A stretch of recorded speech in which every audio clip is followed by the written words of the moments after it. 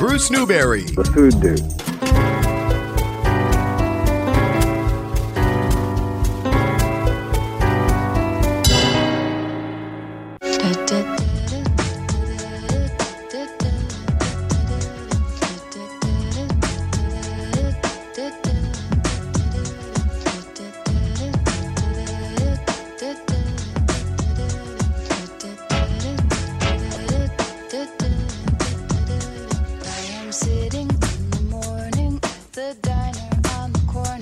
We're here in the Dave's Marketplace Broadcast Bistro. You know, I'm sitting here in this 200-year-old inn and looking sort of bemusedly at all these new restaurants opening up.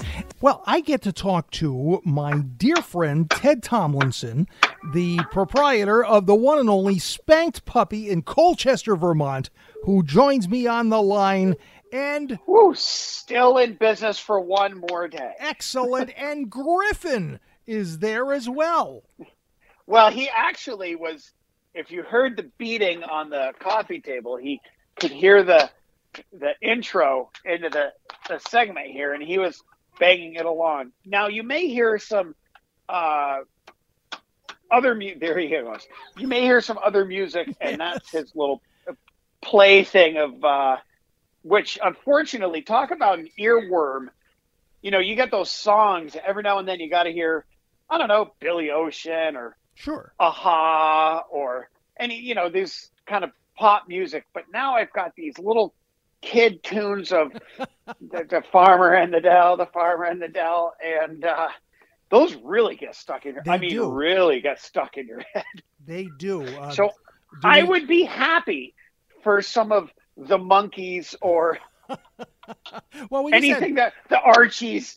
A fake band to get me out of this. There we go. We just had a little Tom's Diner, which was a real singer, Suzanne Vega, but with with kind of a little prefab background going on there, the Art of Noise or whoever it was that accompanied her on that remake of Tom's Diner. So we had that going on. So you can have that stuck in your head for the next few days. All right. What did you just send me with?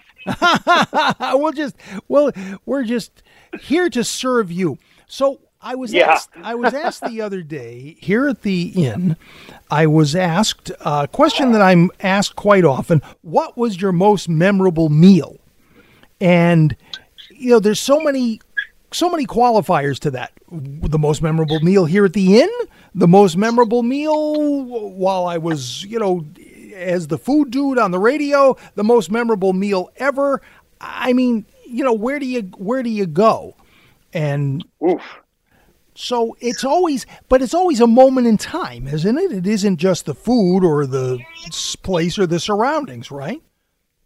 Well, so my thought I can think of three right now.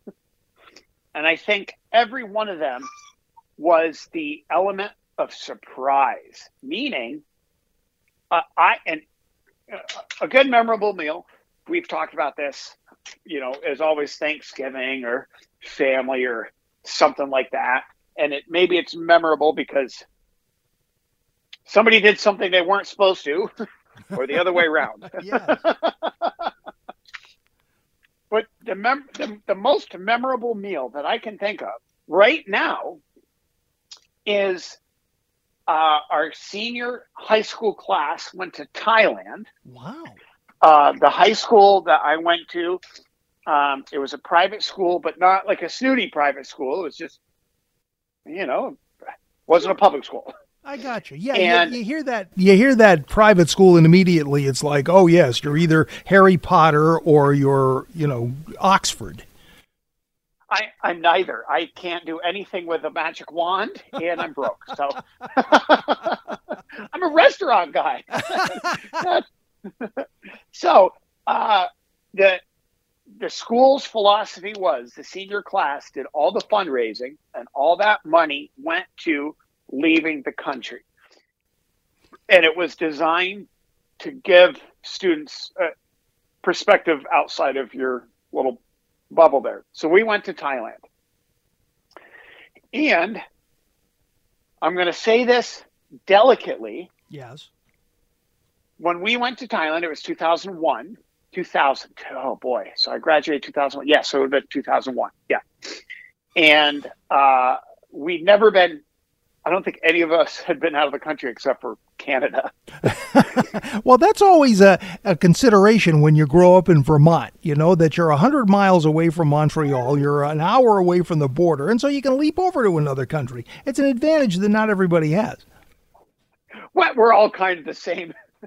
But Thailand is the other. It's 13 hours from, I want to eat. Wow. It was 13 hours just on the one stretch on Korea Air.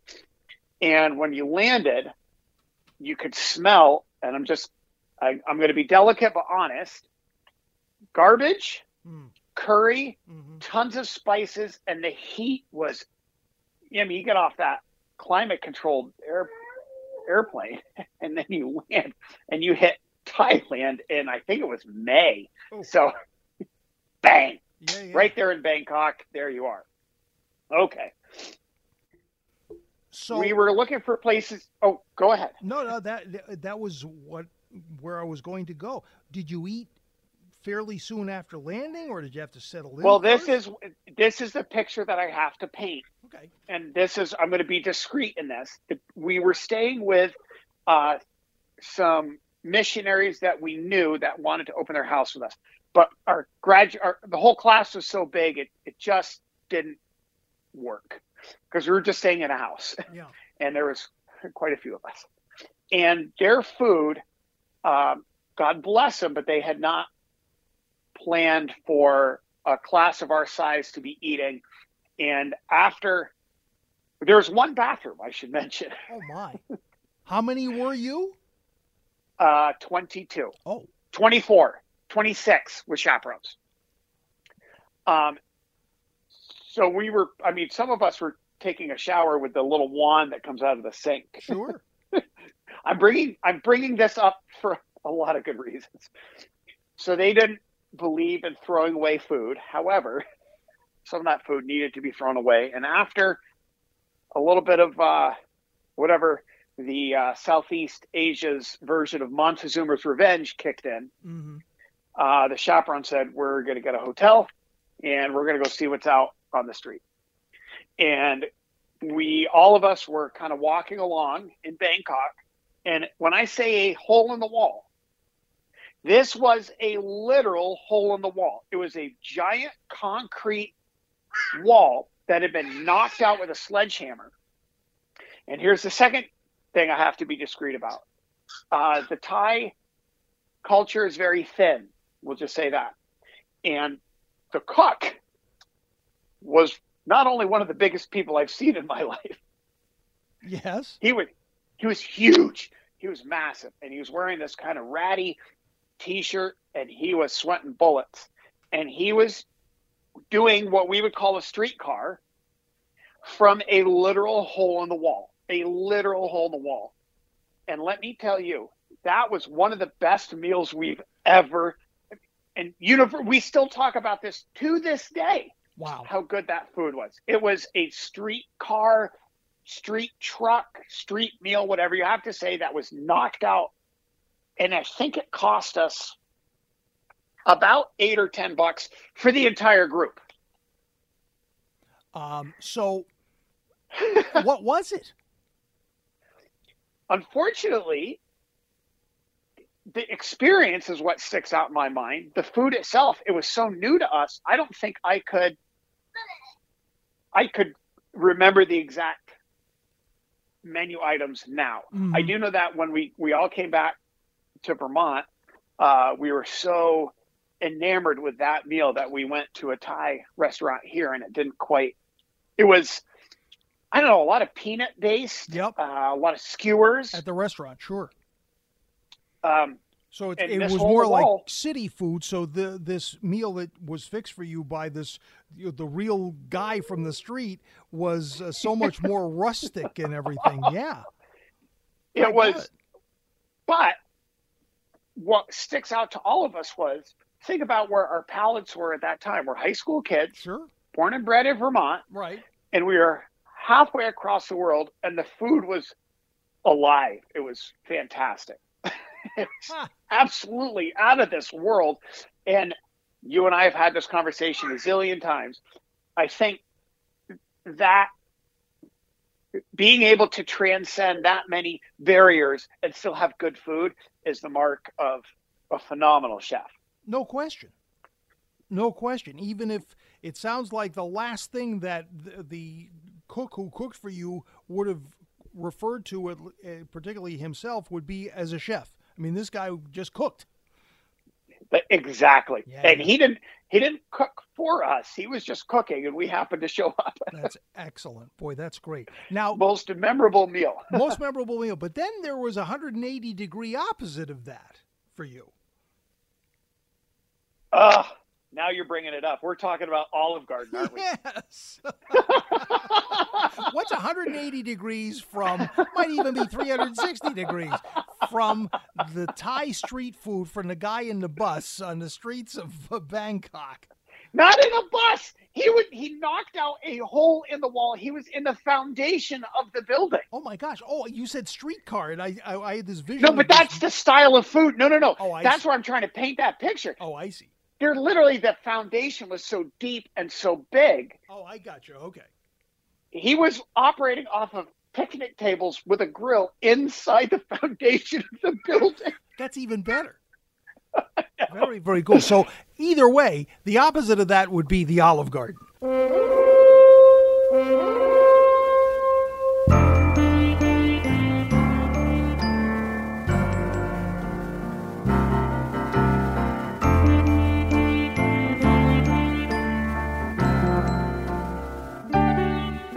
We're here in the Dave's Marketplace Broadcast Bistro. So much of summer still left. Don't miss a minute. Beach picnics and car trips and so much more, and you need to eat. So start at Dave's Marketplace. Dave's prepared foods and grab and go and those great pizzas. Just perfect for the beach, the picnic, the rest of summer. It's all yours. Rhode Island's own since 1969, Dave's Marketplace. Locations and hours at davesmarketplace.com. Ted Tomlinson, the proprietor of the one and only Spanked Puppy in Colchester, Vermont. Now, most memorable meal. Most memorable meal. But then there was a 180-degree opposite of that. Now you're bringing it up. We're talking about Olive Garden, aren't we? Yes. What's 180 degrees from, might even be 360 degrees, from the Thai street food from the guy in the bus on the streets of Bangkok? Not in a bus. He knocked out a hole in the wall. He was in the foundation of the building. Oh my gosh! Oh, you said streetcar, and I had this vision. No, but that's the style of food. No. Oh, that's where I'm trying to paint that picture. Oh, I see. They're literally, the foundation was so deep and so big. He was operating off of picnic tables with a grill inside the foundation of the building. That's even better. Very, very cool. So either way, the opposite of that would be the Olive Garden. And I got it. I'm really going to get myself in trouble, because now you're up to, what, 5 million listeners? At least. At least, yeah. So it's the Olive Garden right here on Shelburne Road in Vermont. Okay, gotcha. It was right in that awful pandemic. You couldn't go out to eat. You couldn't, and then all of a sudden the rules started lifting and people started dipping their toe in the water. And, it's one of those things where when you want some Olive Garden, you get some Olive Garden. And I tell you, we went out with as many people as we were safely allowed to bring at the time, which were mainly family and a couple of friends, and everybody had to do, all that checks and everything. And after the initial craziness of the pandemic where and boy, it's that comfort food. And that is the second most memorable meal that I am thinking of right now, is having. It was like a commercial, one of their commercials. They brought you the never-ending breadsticks and the never-ending pasta fagioli. The house dressing, And the house dressing. House dressing. Yeah. And their Alfredo. And that it still is with me to this day, where, sometimes you just want exactly what you're supposed to get. It's true. You don't want anything new. You don't want anything fancy. And the service, impeccable. Absolutely. We didn't recognize a single person there. My wife used to work there before we met. So this is 11 some odd years ago. We didn't know anybody there. Service spectacular, food spectacular, exactly what you wanted. And boy, in that tiny moment where you're just getting out to eat again at a place like Olive Garden, second most memorable meal. I gotcha. I really do. And it really sums up what goes through your mind, even if you don't recognize it, when someone says to you, well, what was the most memorable meal you ever had? It's a moment in time. It's surroundings. It's the people. It's the family. It's the getting out after being locked up for all of that length of time. It's so many things going on. And so it really becomes more than just a simple question of, oh, well, what did you have? Because, like you say, you expect what you expect and you get what you expect. Griffin knows and agrees with me. So, but he had 4 fried eggs this morning, so he's pretty good. Gosh, this kid is eating. Oh my gosh, good for him. Now, how old is he now? He is 10 months yesterday. Whoa. And it seems like yesterday, when the last time we talked on this show, he was like 3 months. So, man, oh man. It does feel that long. It does feel that long. We got to do this more often. We do. You're absolutely right. It's always great to talk to you. Well, the whole thing about the comfort food, though, is you're not alone in that. And it really is driving the restaurant industry these days, because new places that are opening up, what do you always see? Well, the concept of the restaurant is going to be something comfort food. It's a take on comfort food. My thought on comfort food is, you really put it the right way, 180 degrees. When you're in the mood to be a little adventurous and see what's out there, and you have something that just knocked your socks off, that takes a 10 and turns it into a 20. Oh, yeah. When you're out and you're ready to explore. On the flip side, when you're expecting a 10 and you're in a new country or a new place or whatever, and you're expecting something good and you get something mediocre, that really takes a 10 down to a 1. Well, but there's sometimes. Do you think that we are really looking now, and maybe it's subconsciously, for what exactly we're expecting? We want the predictable. We want the comfortable. We want the well prepared. Depends on where you are. You think so? And who you're with. Okay, there you go. Because so obviously our lobster roll, we had some hiccups with our lobster roll this year. Did you? It is still the best lobster roll out there, and I am staking my reputation on it. And some supply issues, prep issues, and when you know that's the one thing you want, either you're traveling or you hear about it, and it has to be a home run every time. It has to. If you're traveling to a different place, if you and I were to go up to, I don't know, let's say Syracuse, New York, and boy, do I want a really good beef on weck. Right. Or another memorable meal was having a beef on weck for the first time, and it blew me away. I didn't know such a thing existed. Yeah. I think when you're moving and trying out new things, you really want to find that one place that can do it great, and it just, I think, takes a 10 to a 20. However, if you're somewhat static, which we all are at some points, you just want the classics delivered the right way. Yes. You don't have to think about it. You just sit down, have some lasagna. You just took all the kids out to sports practice. You're coming back. You're exhausted. The wife's out. You've got 2 of your kids and 3 of your neighbors' kids. You just come back from softball practice, and all you want is perhaps a crisp beverage and blank, good Sure. mac and cheese and whatever. And I think there's 2 parts of that.